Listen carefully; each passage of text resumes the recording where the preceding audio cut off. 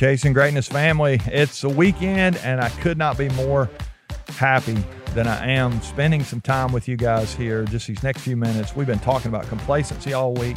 Complacency is our rival. It is warring against what we're trying to do. We're chasing greatness, and complacency staring us in the face saying, no, you're just gonna be happy with the path of least resistance. You'll be satisfied with mediocre, and no, we won't. That's not how we're going to think here as a podcast family. We're going to keep trying to be our best and raising the bar. This week, I hope you've been able to hear our episodes. We talked about several different areas where we get complacent in our lives. We talked about relational complacency. Some of us have been related to people, but we're not connected to them. I hope if you missed that, I hope you go back and check that out from 3 or 4 days ago. And we gave you some challenges there, some things that we can do to raise the bar when it comes to our relationships.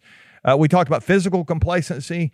I said there's a difference in maintenance and dominance, and if we're not careful, we can just begin to maintain and not really think about how do we raise the bar and get better when it comes to our physical life. And so many times we even will reward ourselves with things that are not good for us, and we justify stuff and all that. And I shared my little food poisoning episode. That all showed up in a pretty violent way. But most of the stuff, our complacency, it just begins to seep in and slip in, and we don't realize it. And the next thing you know, we've not moved enough, and we're not rested enough, and we're not eating the right things, and we're in a hard place. And then we talked about financial complacency.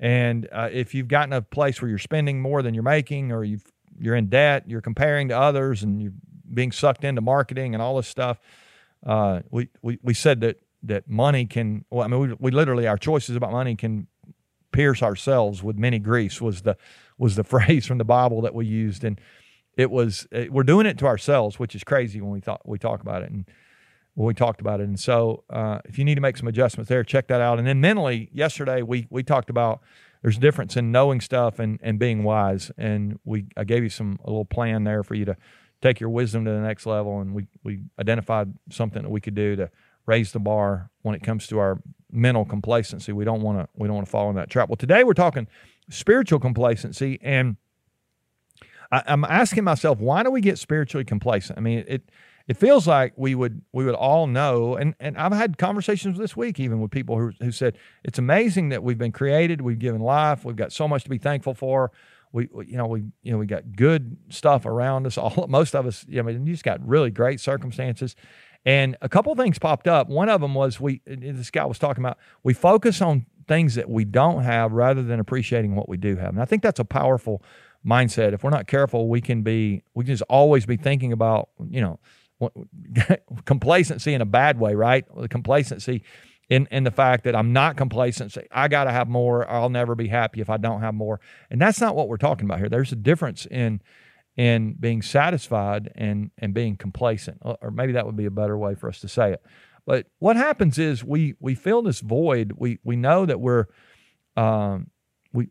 there's an emptiness in us if we're not careful, and we start trying to fill that void with our. Let's think about the things we talked about this week. We try to fill it with our food.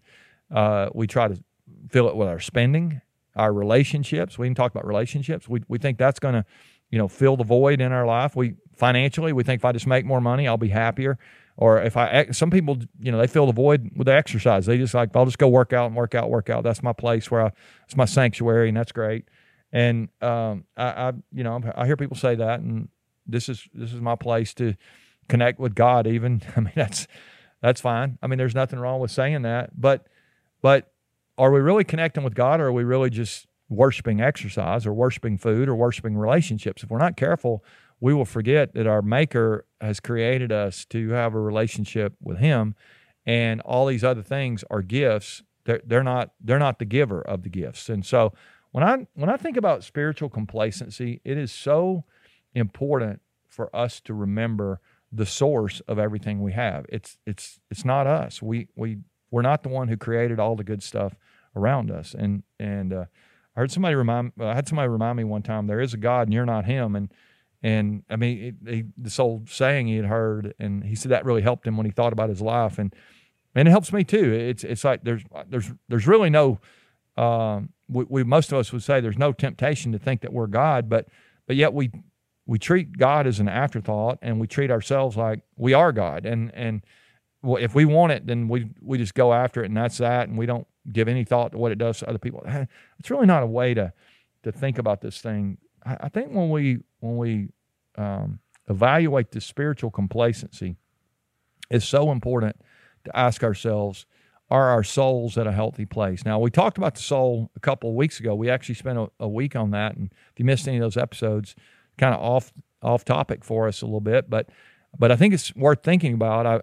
I really don't want us to have a busy soul. I think I said this 2 or 3 days ago. I think it's okay to be busy, but if we have a hurried soul, if we have a busy soul, an empty soul, it's gonna be hard to sustain the life that we want and to have the life that we want if we're in that spot. So today, as you end this week, I want you to just reflect back over the things we've talked about here these days on complacency.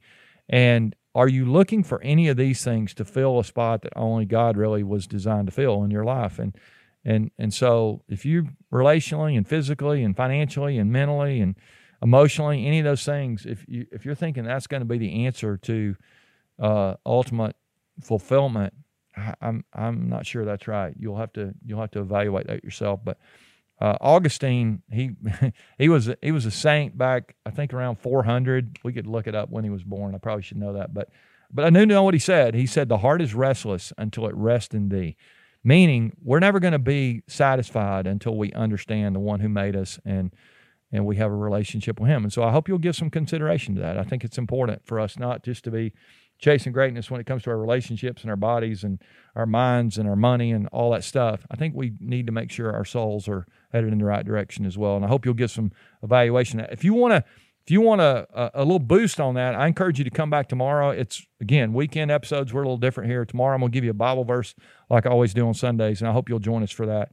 as we continue to do everything we can to resist complacency. You were made for a purpose. You're made in God's image, the Bible says, and there really is greatness in you if you will continue to do your best and to reach for all that you could. I mean, I think you got a chance to really add value in greater ways than ever before. But remember, it will not be about you if you're gonna get this ultimately right. It really will be about the one who made you and doing it for him. All right, love you guys. We'll see you tomorrow as we continue to chase greatness together.